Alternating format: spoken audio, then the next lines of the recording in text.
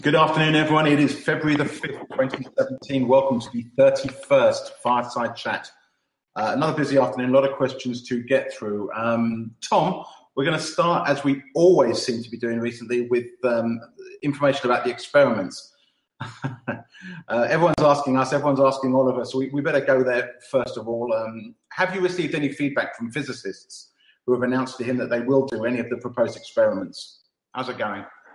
I have not received any physicists saying that they will do the experiments, but that would be a little early. I wouldn't expect anybody to want to jump on it that quickly. We haven't yet really advertised it out to the universities. One of the things we're doing first, before we even try too much to advertise to universities, is take what I did in the MBTLA and put that into a proper physics speak so that it can be published as a physics paper. Now, of course, once we put it into physics speak, only physicists and maybe some mathematicians will be able to read it and make any sense out of it. But if you don't do that, then the physicists really don't want to look at it, because that's their primary form of, talking to each other about experiments. So we've been doing that.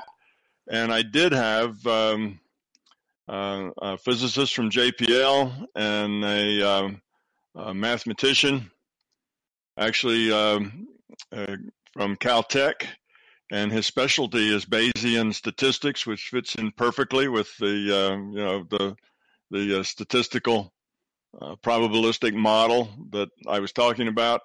So the two of them and a couple of other people, myself, are in the process of writing this physics paper.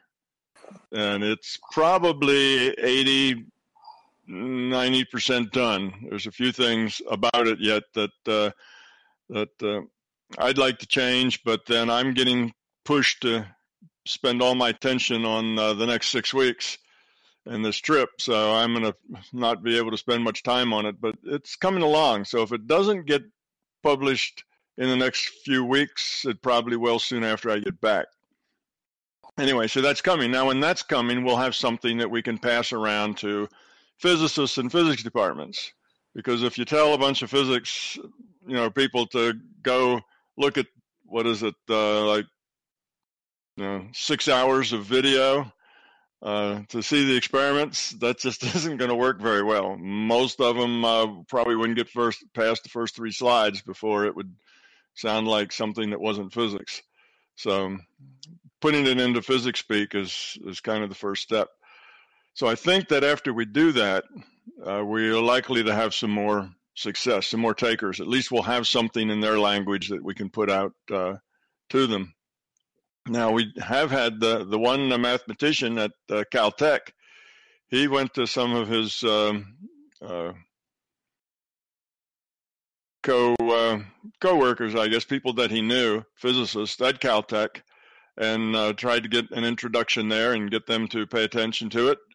And he started at the bottom of the barrel as far as the new physicists the ones still working on tenure, and they found it real interesting. But they didn't have the leeway to go off and work on whatever they wanted to work on, because they, weren't tenured yet and they weren't senior enough. So then he started going up the chain, and I'm not sure how that's going, but the main person he needed to talk to was out on some sort of extended travel and wasn't going to come back for a while. So we are working on getting it into physics departments slowly. But again, if he can hand a paper in physics speak to these guys, it's going to be a lot smoother sailing than if you tell them to go watch a long video. So work is progressing on that front. I'm hopeful we'll get these experiments done, or at least somebody willing to do them, this year. But it's going to take a bit of time. I didn't expect that, they would come, banging on the door, anxious to do the experiments. For most physicists, they've never heard of Tom Campbell or MBT or any such thing. And so first is got to get the toe in the door before we can get the toe in the door, before we can get to first base with them. So it's coming along. I'm still hopeful for it. I haven't seen any roadblocks or anything that would get in the way.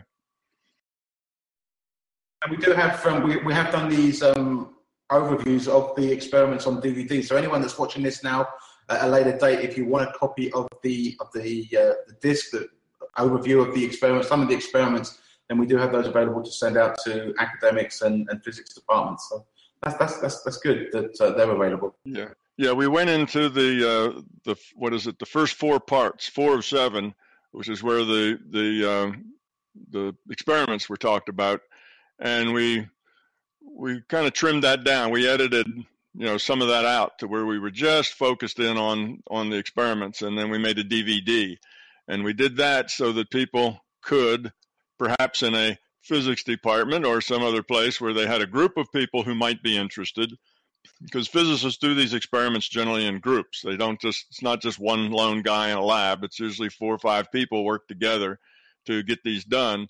So that way they could have 4 or 5 people, sit around a large screen TV or something and play a DVD, and then they could all see it at the same time and so on. That might work better than to just say, well, go out to YouTube and, watch these experiments. So that's why we put it on the DVD. But the DVDs will be available to I guess if you're a physicist or somebody who knows physicists and you want to pass it to them, Keith, correct me if I'm wrong, but then it's free. We just pass it out for free. But if you're just interested because you'd like to have one, then we're basically charging you about, cost to make the DVD plus the cost to mail it. It's still not going to be very much.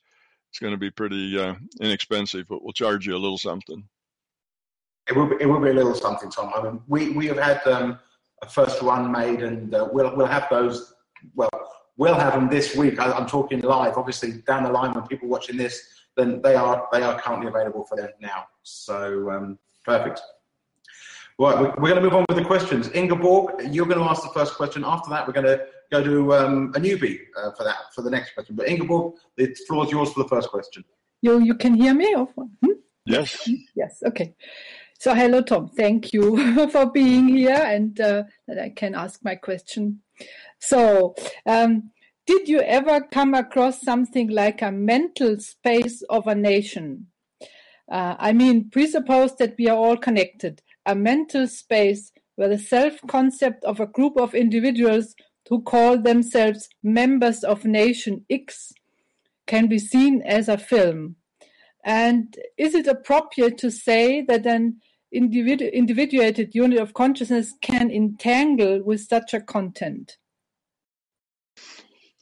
Yes, this concept of group consciousness,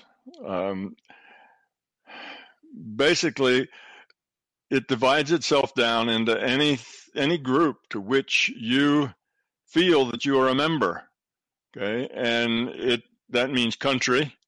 At a smallest level, it would mean family. There's a certain amount of group consciousness within a family, within a group of friends. See, any place where your intent recognizes that you are a member of a group, then you and those other members in that group kind of share mental space based around the interests of that group. So if you work for,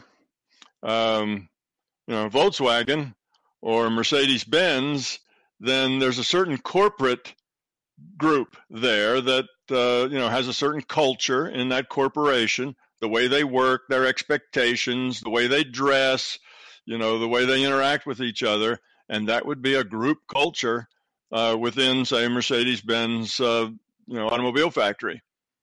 And you might have a different culture in the management side than you would have in the people who are actually building things. In the assembly side would maybe have a little different culture. So you have subcultures inside of bigger cultures. And yes, at a national level, you have the same thing. And the more the people of that nation are focused on their nation as a group, then the stronger that shared mental space is going to be. So if nationalism is a real big thing in your country now, and everybody's kind of thinking of themselves in terms of, national interests, then that's a very strong group mind, a very strong group think that is going on then, say, with a country that's very nationalistic. If the country's not nationalistic, then it's kind of a weak group affiliation, if you will. So it depends on the people, on the group, but every group, members of the same religion, members of the same basketball team, members of the same, university, all kind of form these groups. Now, when you get it up at really high levels, like members of the human race or members of a major culture, then you end up with what Carl Jung called archetypes.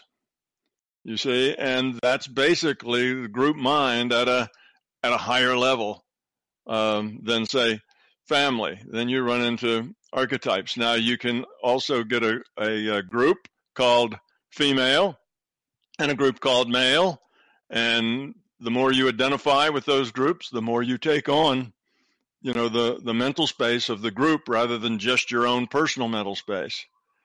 So we are connected to all sorts of groups all the time, and we have special affinity for those groups that we see ourselves a part of. Likewise, it's not just physically being in the group. Like, you may be a member of a particular culture, but if you don't really attach to that culture, it's like, well, this is the culture I live in, but I'm not a part of it. I don't have the same beliefs. I don't have the same attitudes. I'm a fish out of water here in this culture. Then you're not part of that group mind. You kind of disassociate yourself from it. So it's not just where you live and what's going on physically. It's what your mind connects to. You see, and we do all this without thinking about it. So yes, there would be national, kind of a national mind, if you like, a national group, and it's the sum of all the individual units of consciousness that are kind of connected together under the whatever it is the group's about. Whether it's nationality or whether it's about where you work, and those people tend to think more alike. People who join that group in 6 months or a year start to think like that group. They start to have similar attitudes, similar ideas. They tend to dress in similar ways. You can tell when you see groups that they all are, they kind of have the same culture that's driving them. IBM was famous for that. You work for IBM, you were in the IBM culture. It was a very buttoned down sort of culture. They got some notoriety for the strength of their culture. So that's a corporate culture. And corporate cultures can also be cultures of exploitation, of using people, abusing people. That can be the culture as well. And when you get that kind of a culture, you'll find that it's not just at the top where your top people are like that, but it works all the way down. So even down in the mailroom, the guy who runs the mailroom is abusive of the other people that work in the mailroom, you see, because that's just part of the culture. And the culture usually in a corporation, of course, starts at the top. It's the way it's the way the managers treat people, but that'll percolate down, and pretty soon everybody's kind of in that same mindset of being abusive, or on the other side, being kind, being helpful. The group mind is a very interesting thing, because we are members of all sorts of groups that we associate with, the family and the friends being the smallest and the most, I guess, basic for people. And we tend to become like our friends. We tend to, use the same phrases, have the same metaphors, whatever. It's just the way it works. So the same thing with mobs, right? When a mob gets together because they're all angry about something, well, that feeds each other, and they all get even more angry than they were before, because they're feeding on each other's anger, and they associate with that group. So it's that same sort of thing going on that we humans, because we're all netted, attach ourselves. And the more we're attached, the more we kind of emulate the group. Okay. Tom, next we're going to go to Faith, who is new to the Fireside Chat. Faith, if you're ready to go, welcome, and the floor is yours to ask Tom your question. She's struggling to unmute, so we'll come back to Faith in a second. Let's go on now to another newbie. Let's go to Nathan. Nathan, you ask your question. In the background, we'll work out what to do with Faith and get that working. But Nathan, welcome to the Fireside Chat. It's all yours. Yeah, thank you so much. So, Tom, you've made it really clear in the past how we can use our intent to modify future probability and help heal people. And you've also talked about how sometimes sicknesses or things are given to people in order for them to learn something. So we're going to run up against, that with the larger consciousness system, or even if we have the will and the intent to take that sickness away, it'll be put right back later. So a question came up for me is, how can we sense the intent of the larger consciousness system, so to speak? So we're not bumping up against it or working against it, rather almost like intuitively working for or with it, rather than, does the question make sense? Sure, absolutely. When in the beginning, when you're relatively new at this, the best way is to proceed with some caution. Okay, so you have somebody and they come to you and they have a physical problem and they ask you to heal them. Well, that would sound like they want to be healed. On the other hand, there may be this issue, this health issue they have, may be part of the path they're on, that they have to learn something, that they have to deal with, or that somebody around them has to deal with. Just because they ask to be healed doesn't necessarily mean that that's what's going on at their being level. That's just what's going on at their intellectual level. So you need to start with a little bit of caution and try to get a sense for the whole person, rather than just look at the medical issue. Look at the whole person issue. And if you have a chance to just talk with them some, like if there's somebody that you can chat with, then just have a little chat with them and get a sense of who they are and what they are and where they've been and kind of how they feel about life and that sort of things, which you don't have to ask direct questions. You can read between the lines pretty well when you're talking to other people. So that's one thing that you can do, is try to take a broader picture and not just focus in on the health issue. The second thing is, go ahead and start your healing the way you normally do. Let's say you change dark things that you've defined as not good health into light things which are good health, and you're doing it that way. Then see how easy or hard that is. If you get rid of all that black, unhealthy stuff and it just doesn't seem to go away, it just keeps coming back. You clean it up and there it is again, you see. So you clean it up again and you have a hard time making it stick, making it stay. That's your first indicator that there's more going on to it than just this person randomly got ill. There's more things feeding that illness than that. If the person just randomly got ill, they just happened to be in a room where somebody sneezed and they just happened to get the cold or the flu or whatever it is, then it's usually much easier to heal. You'll take away that dark, that negative sickness, and it's gone. You just take it away and, it stays away. It stays gone. It doesn't tend to persist. Then when you get it all cleaned up, look back at it, an hour later and see, is it all back the way it was?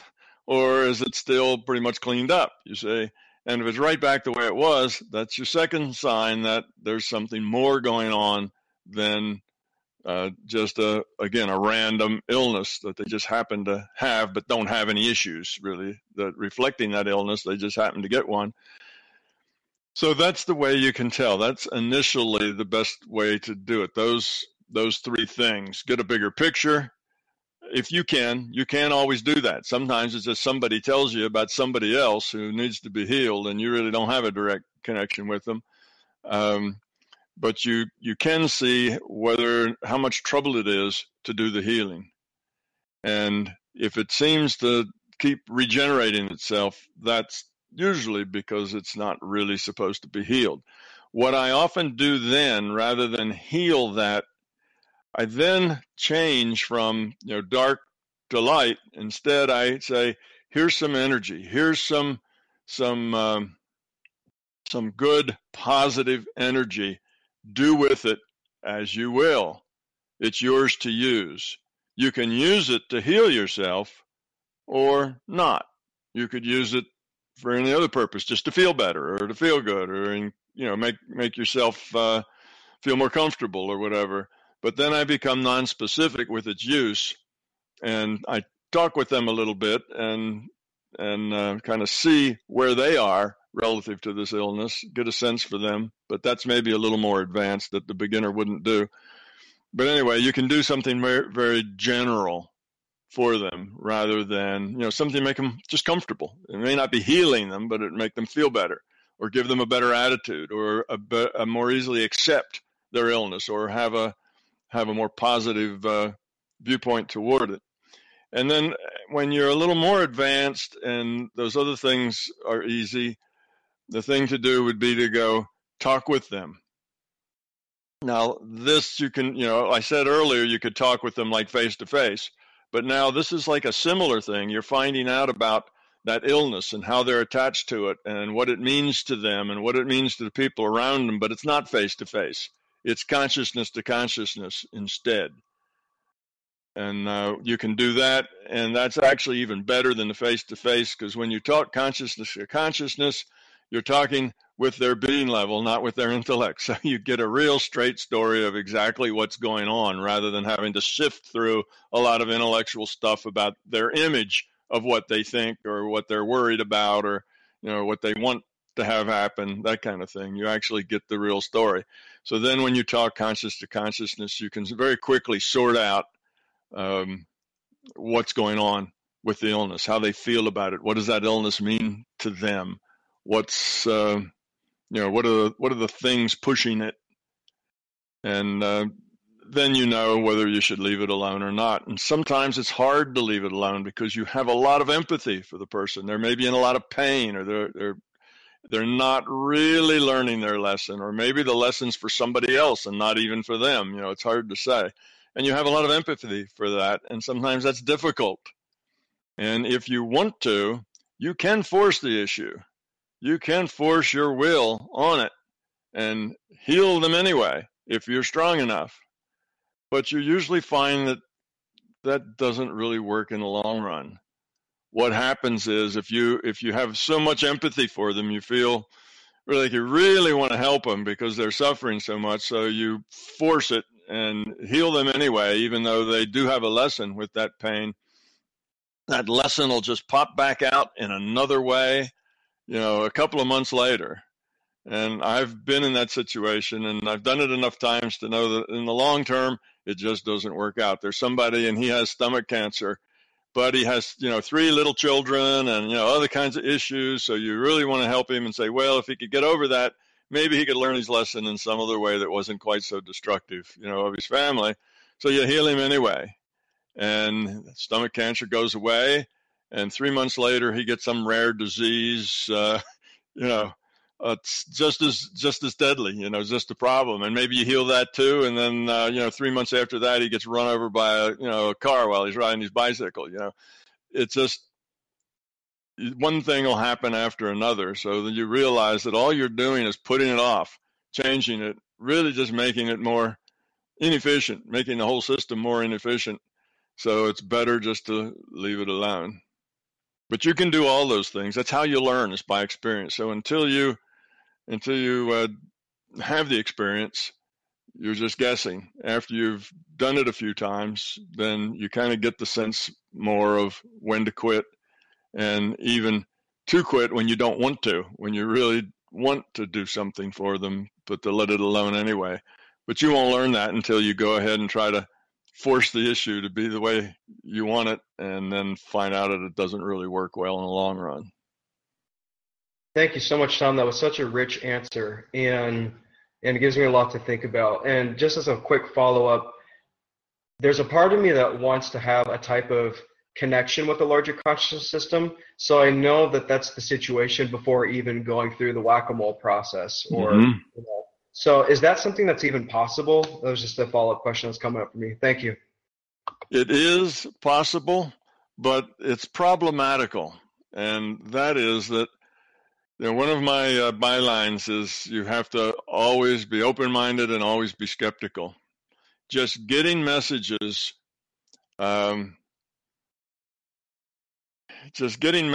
is not something you can rely on. You have to actually do the work. You have to go through the process. A lot of it is going to be trial and error. You'll get better. Of course, your trial and error gets better. The more experience you have, instead of 10 trials and 10 errors before you get it right, you get it right on the second one. You get better at your trial and error.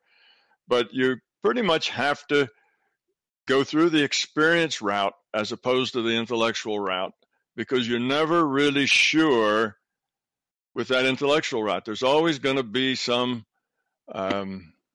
uncertainty. All right, you ask the question, larger conscious system, is this one I should work on? And you immediately get a yes or a no. Well, are you 100% sure that you weren't a part of that yes or no? Are you 100% sure that it wasn't some other entity or something that was putting that yes or no there? Because, see, all you get is data. You just get information, and then you have to interpret it, and you never get the source of the information. Information doesn't come coded with its source. It's just data. So the data you make up, your imagination, that's just data. The data that comes right from the LCS, that's just data. Data that comes from some other IUOC, that's just data. Data that comes from the collective consciousness, that's just data. And it all comes in, and you get to interpret it. Well, is a yes really a yes? You don't know for sure exactly where that yes came from or where that no came from. Now, 90% of the chance you'll have a good sense of it. Some you don't. There's always uncertainty. And because these, healing and health, and particularly if it's something that's fatal that you're working on to change it, these are life and death matters. Leaving that up to, it's probably the way it is, so I won't bother healing because I got a no on that one. And it turns out that maybe that wasn't it at all, you see. So that's why I go through all the processes, because I'm always skeptical of everything I get. And unless it's something that you can do over and over again to where you build confidence in a particular answer solution, then most of the healing is a one-off. It's an individual person, and whether you got a yes or no with that person that's just your first time with that person. It's not like anybody else has been just like that person. They're not. Everything's unique. So that means all of your answers are a one-off, and with one-offs, I don't have that much certainty. I might have an 80%, 90% certainty, but that's generally not enough to make me take the shortcut and not go through the trouble to figure it out myself. So, yeah, there's judgment calls there that you can make. So yes, you can get that yes, no up front, but mostly you'll find out in the larger conscious, dealing with the larger conscious system, dealing with it intellectually is not really the way you want to go. You want to deal with it more experientially rather than with intellectually. There's a lot less uncertainty that way. Thank you so much, Tom. Really appreciate it. Okay, Tom, listen, we're going to go back to Ingeborg, for I think she has another question that really fits into what you were just saying. So, Ingeborg, it's yours. Yes, thank you. It's about the quality of data. So, can individual units of consciousness, as a result from individual transdimensional experiences, I would call it, create functioning parallel universes that differ totally from the content of the larger consciousness system? I mean, the content or space where the main community of the larger consciousness systems stays. Okay, now you say can an individuated unit of consciousness create these? Yes, create a total, separate functioning universe with another rule set. Is that possible?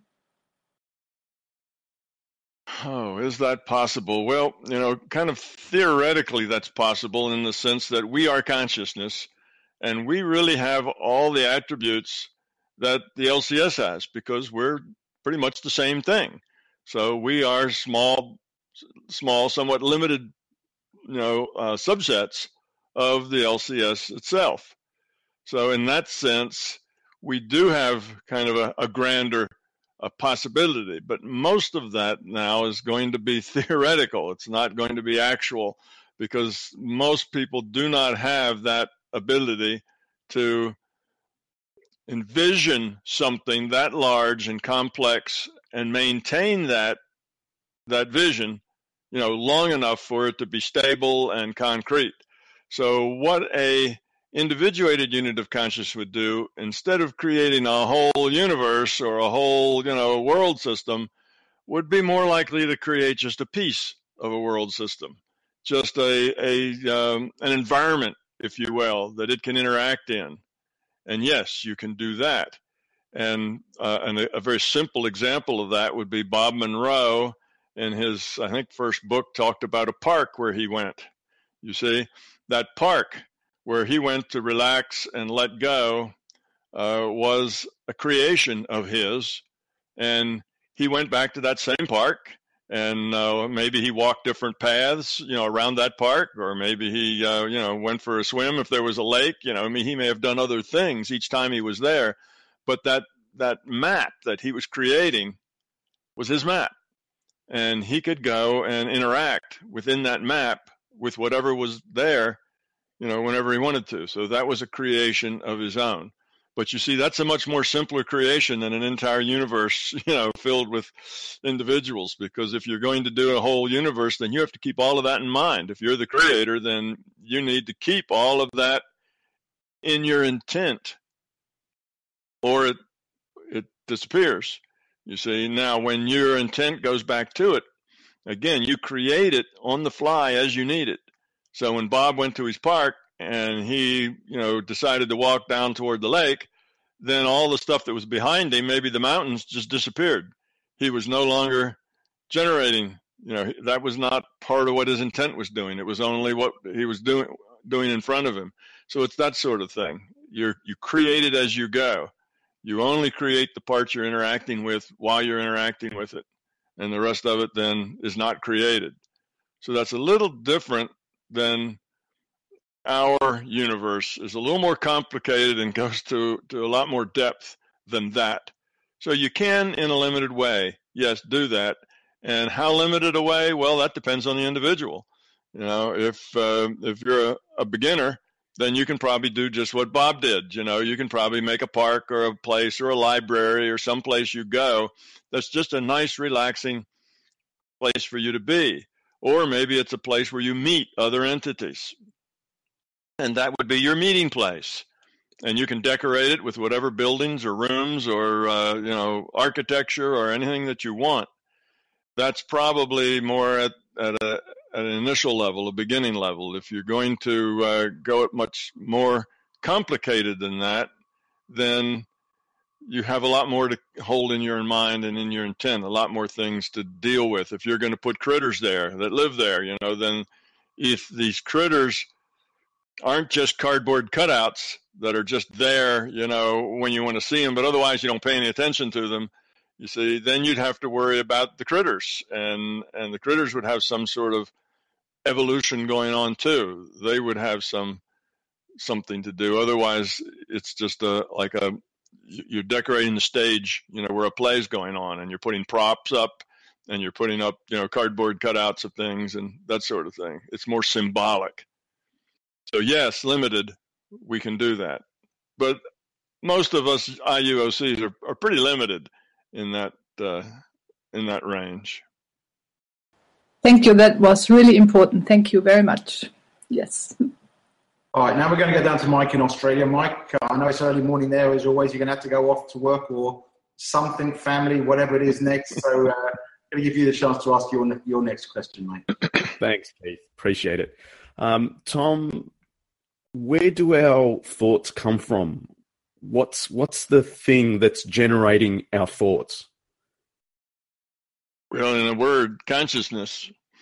We are consciousness, and all of our thoughts, all of our memory, all of our analysis, our judgments, all of that is going on in consciousness. The brain doesn't have anything to do with that. The brain's just a virtual brain that sets constraints on what the consciousness has to work with. So consciousness does all that. Now, how does consciousness do that? Well, consciousness is a digital information system, and all of that is information. So it stores the information, it processes the information, and it makes judgments based on the information. It gets happy because of the information. It gets sad because of the information. All of these are reactions that it has to information. So it's consciousness as a manipulator, creator, and processor of information. Thanks, Tom. Okay, thank you very much for that, Mike. Good question. We're going to go now to Sveta. How are you doing over there? You ready? He's ready. Hello. Hello. I have a question, but I struggle to phrase it. Maybe I will need your help to rephrase it if you understand the question. So I'll just read it. Carl Jung says, "It is high time that we realize that it is pointless to praise the light and preach it if nobody can see it. It is much more needful to preach the art of seeing." That was an aha moment for me on the importance of the little toe. And it's right to stand proud and not to get lost in the pure science of your model of reality. Mm-hmm. Does it make sense? Yes, absolutely. Okay. Yeah, and it's quite correct. It's a very important point, and that is, yes, you can. If you talk above people, if you talk at a place where they can't process it, if you're interacting with people and they just can't process what you're telling them because they just don't have the experience, they haven't grown to the point that really makes sense to them, where they can use the information, then you're not doing them any good. You actually are probably doing them some harm. You're frustrating them. You're making them feel, inadequate because they can't understand what you're saying, or they can't use it. And typically people then will just figure that you don't know what you're talking about either, or it doesn't make any sense, or you're nuts, or some other kind of thing, and they'll kind of write you off. But yes, you have to, all communications that you have to start at the level and the place that the person you're trying to communicate is. So if you have had a lot more experience than somebody else, and you're trying to explain to them your experience, you can't start with telling them how you feel. You have to start with where they are, what they know, how they feel, and work from there toward what you feel, but always start with them working toward what it is you're trying to talk to them about. And sometimes you just can't seem to make that work. Sometimes you just can't seem, let's say they have beliefs and you talk to them, but you just can't you start where they are with the belief and say, okay, here we are with this belief. Now, how can we walk out of it? But you can't. They're so attached to that belief that you can't, lead them out of that belief at all. Just to tell them that their belief is wrong, of course, is useless. That's like talking to them about the light when they can't, see it. So that's very important. Yes, we're here in this physical reality to interact with it, to interact with people of all sorts, not just our peers, but people who know more than us and people who know less than us. And we have to appreciate where each individual is and start from where they are if we want to be helpful to them.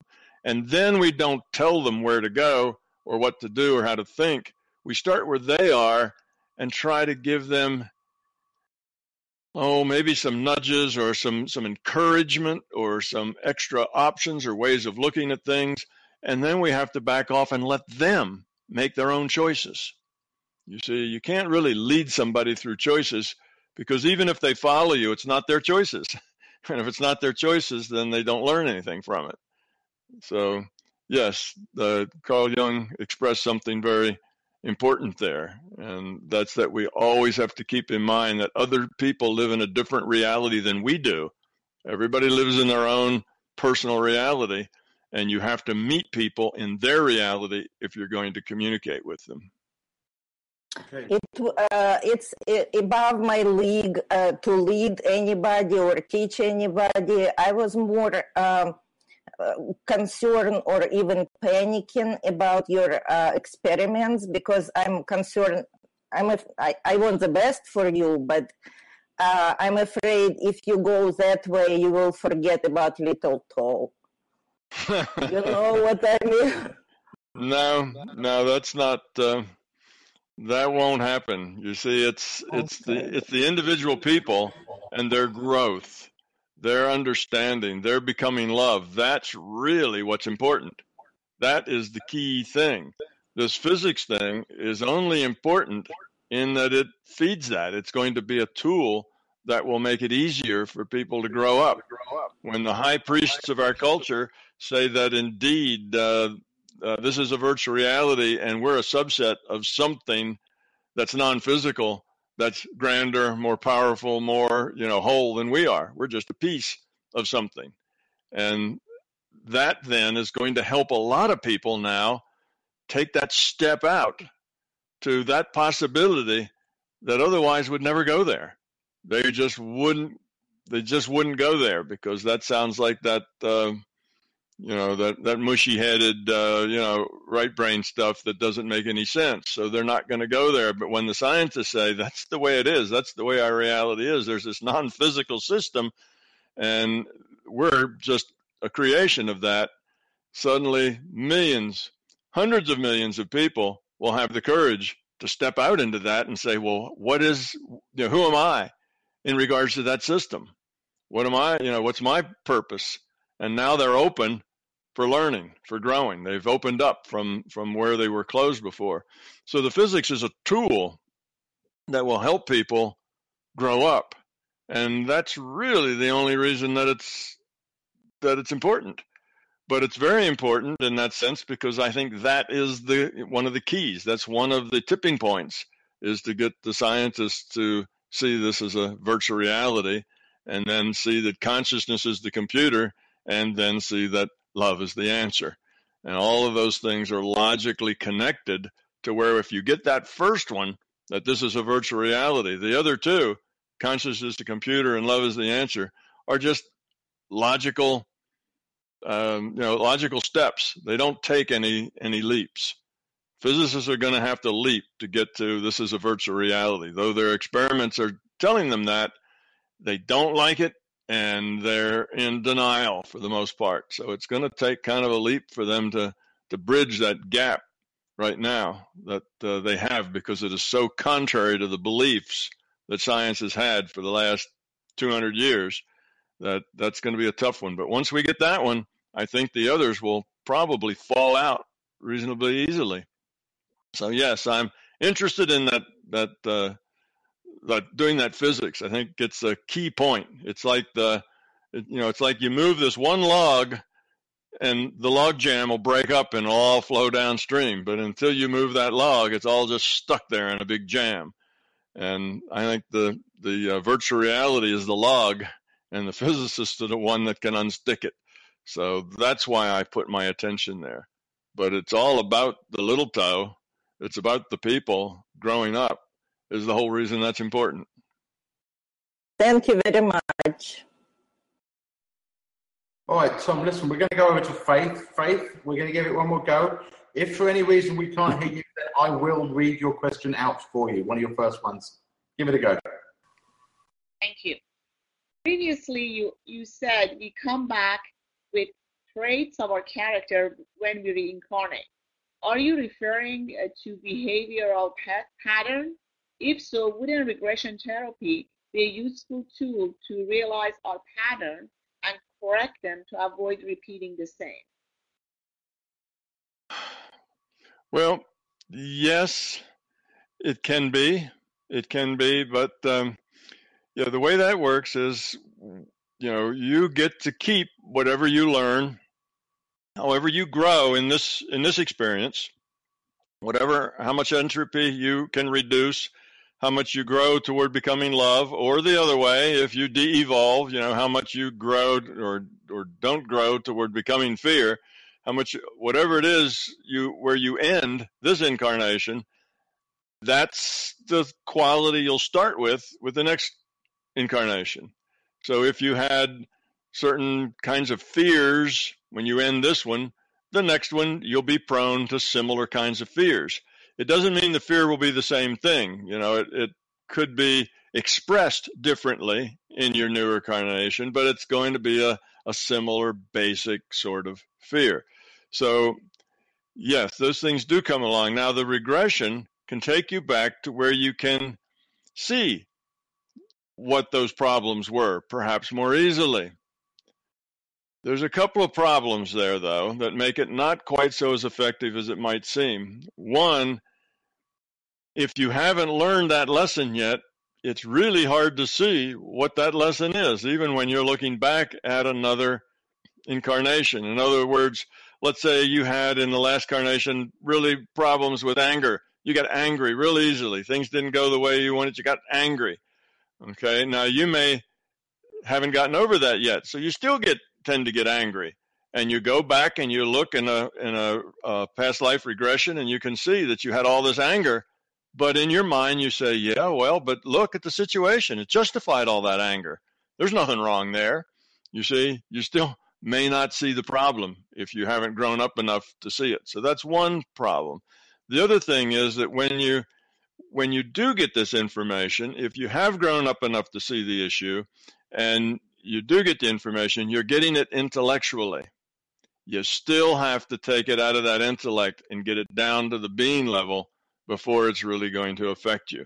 So you've gotten information at an intellectual level that'll probably point a direction, may help focus you on what it is you have to work on, may give you direction, but it's not going to solve the problem for you until you grow up at the being level and solve that particular issue.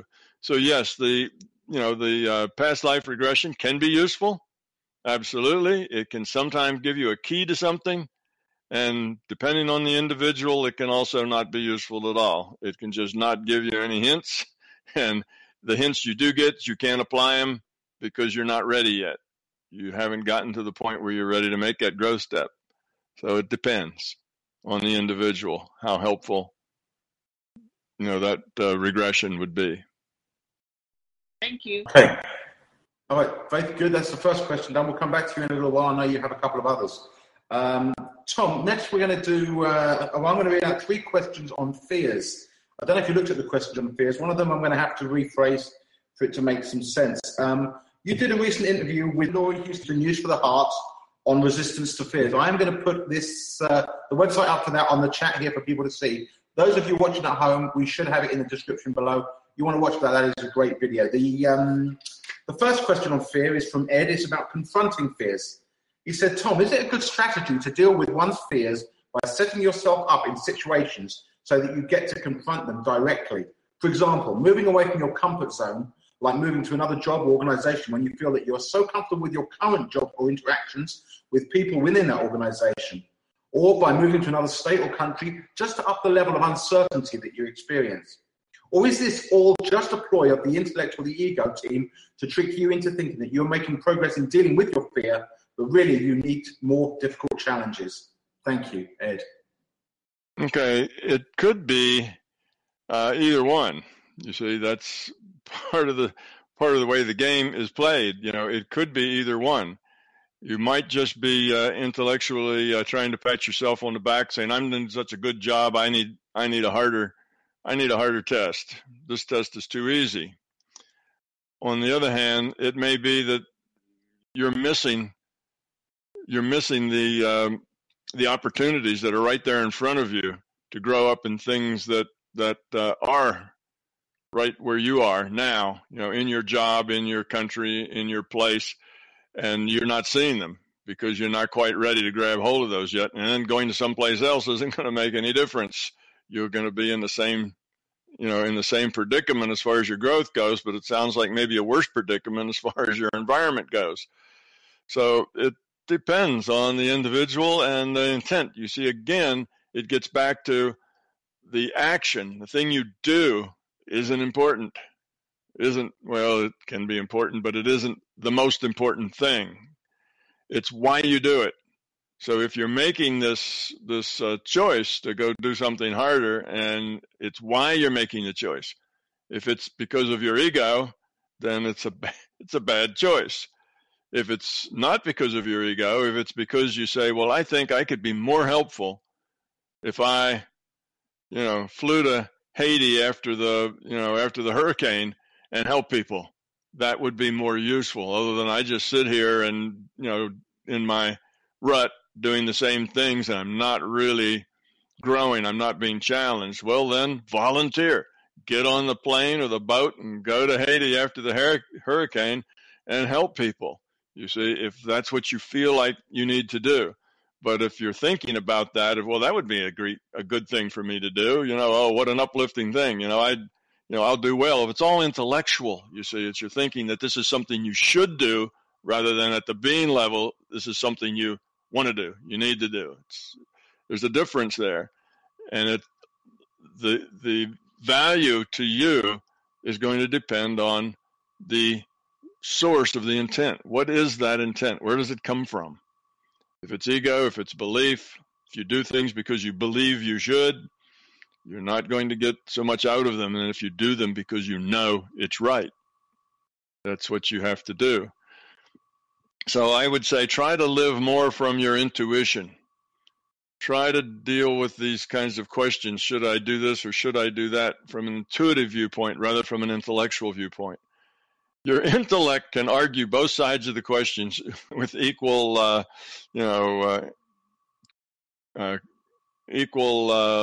vigor and equal logic.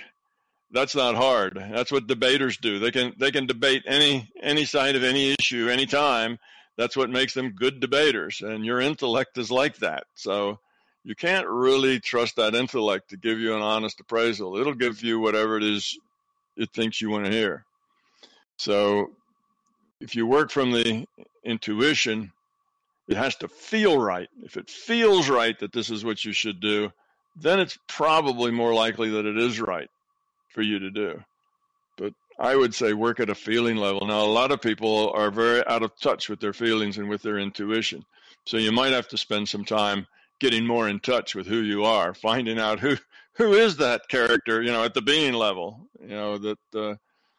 that's down there at the core of you, and trying to get to know that person. If you and your core being level get on better terms, then your intuition will suddenly be very good and something that you can use. All right, so Tom, that's confronting fears. What about dealing with fears? A Spry writes that, Tom, you often mention that courage is the antidote to fear. When faced with a fear, one should confront it, like you were just saying. But you also often mention that letting things go and being more comfortable with whatever happens is a good way to go. So when facing fears that require initiative, say jumping out of a plane or talking to a stranger, how should one balance these two ideas? In my experience, this is in Spry's experience, forcing the courageous action is often so difficult that it undermines any sort of letting go or balance. Yet the alternative seems to lack courage.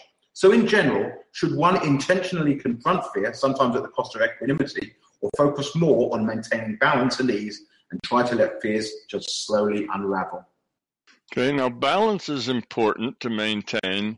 Ease is not. It's not about ease, and it's not about comfort. So if you kind of think that I said that, being comfortable and being at ease is important, that's not really what I intended to say. You probably heard me say something like you need to not try to manipulate the future. You need to accept it and be able to deal with it and kind of go with that flow. That doesn't necessarily mean that that's easy or comfortable.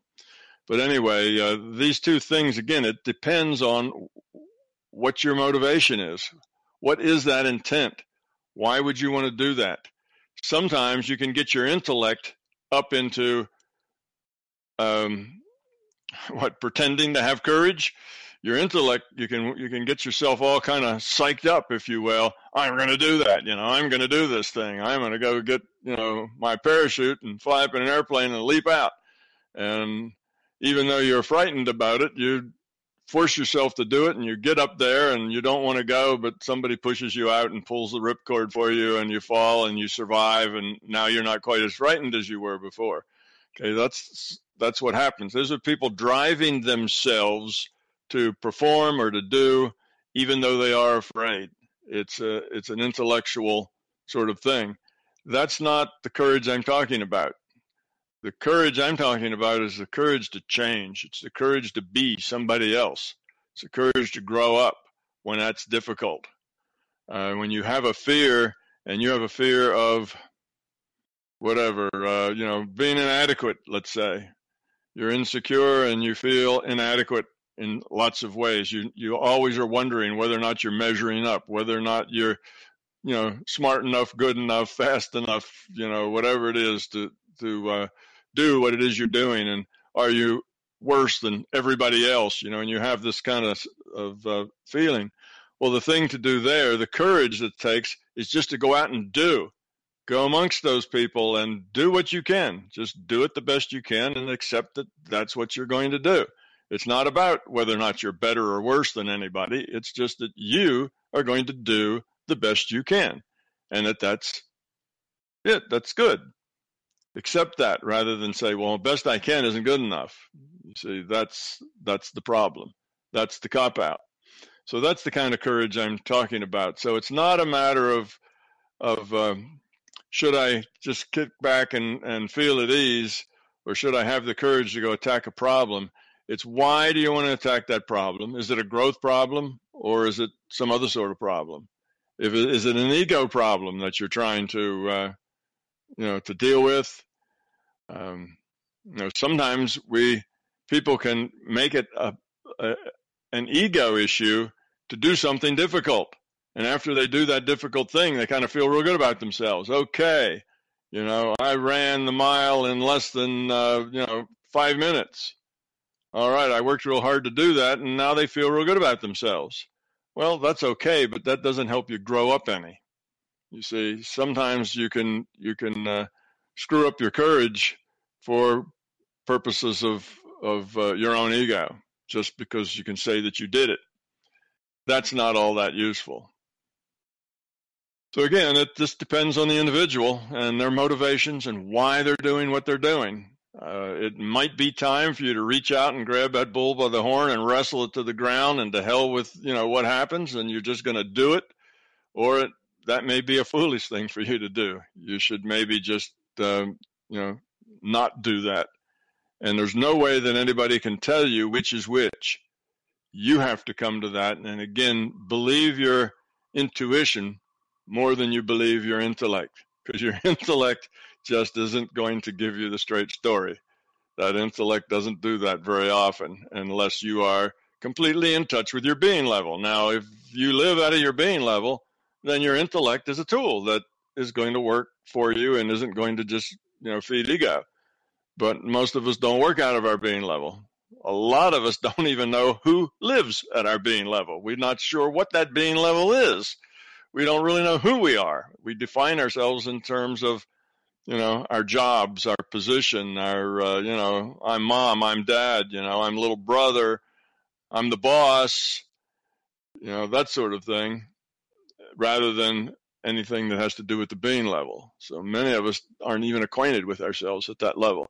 If you are, then the intellect is pretty dependable. If you're not, the intellect will tell you what you want to hear. Right, Tom, that's the second question. The third question is going to be on genetic fears. The question is from Schmetterling, and they write, the IUOC takes a part of itself, a free will awareness unit, to incarnate in this virtual reality. So I understand it then. This leads to the conclusion that a newborn child, say up to the age of around 1 or 2, exists purely at the being level.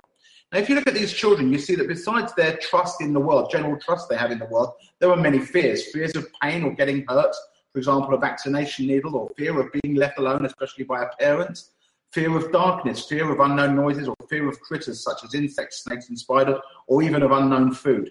These fears, which science sometimes defines as genetic fears, have been with mankind since the time of the caveman. And these fears were, and some still are, necessary for survival. But what does that actually mean? Do other fears exist in a free will awareness unit at the being level, or are all our fears genetic and generic even? How do these genetic forms of fears fit into my big toe? Okay, these what you're calling genetic forms of fear are, well, I guess they do have some basis in the genes, in as much as the avatar sets the constraints for the consciousness. But basically, they are a fundamental, kind of ubiquitous, fundamental fear. Let's talk about being insecure. Okay, insecurity is a very fundamental sort of fear. You can express insecurity in 100 different ways. Sometimes those ways you express it are completely opposite. You can be very insecure, and that may make you a bully, where you are loud and obnoxious and push people around. Or you may be insecure and you may be a wallflower, where you kind of go off by yourself and try to hide in a corner whenever you're in a social situation. Those are both expressions of being, of that same issue. So you can take that insecurity and express it in many, many different ways. So insecurity would be a fundamental problem that would be a part of your individuated unit of consciousness. Your individuated unit of consciousness is just not too secure. It's not sure of itself. It needs more experience, particularly more positive experience. Maybe it didn't do very well the last couple of times, and now it's very insecure about making bad choices, you see.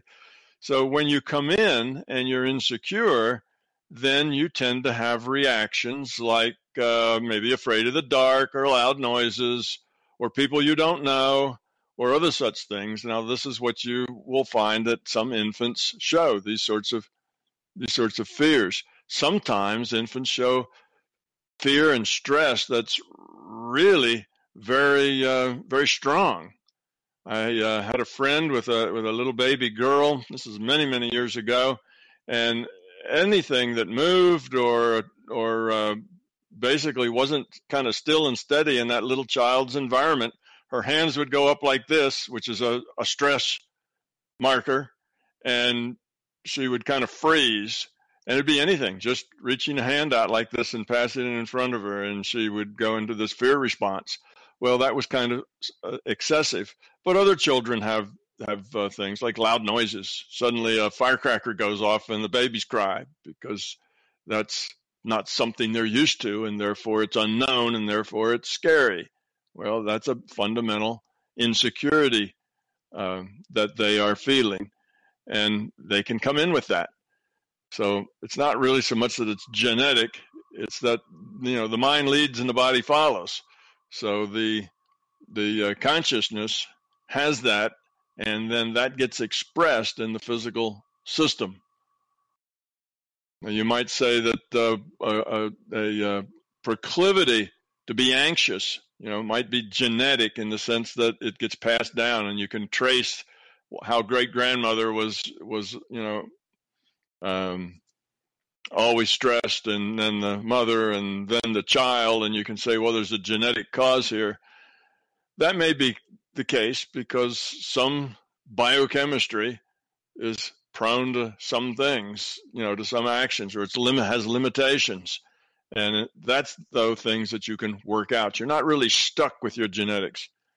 The mind leads and the body follows. The consciousness can modify that genetic structure and change it if it grows up and grows out of it. But that structure may be expressing a fundamental fear, a basic fear that the consciousness has. It doesn't take long before the body readjusts to express a particular consciousness that's working with it.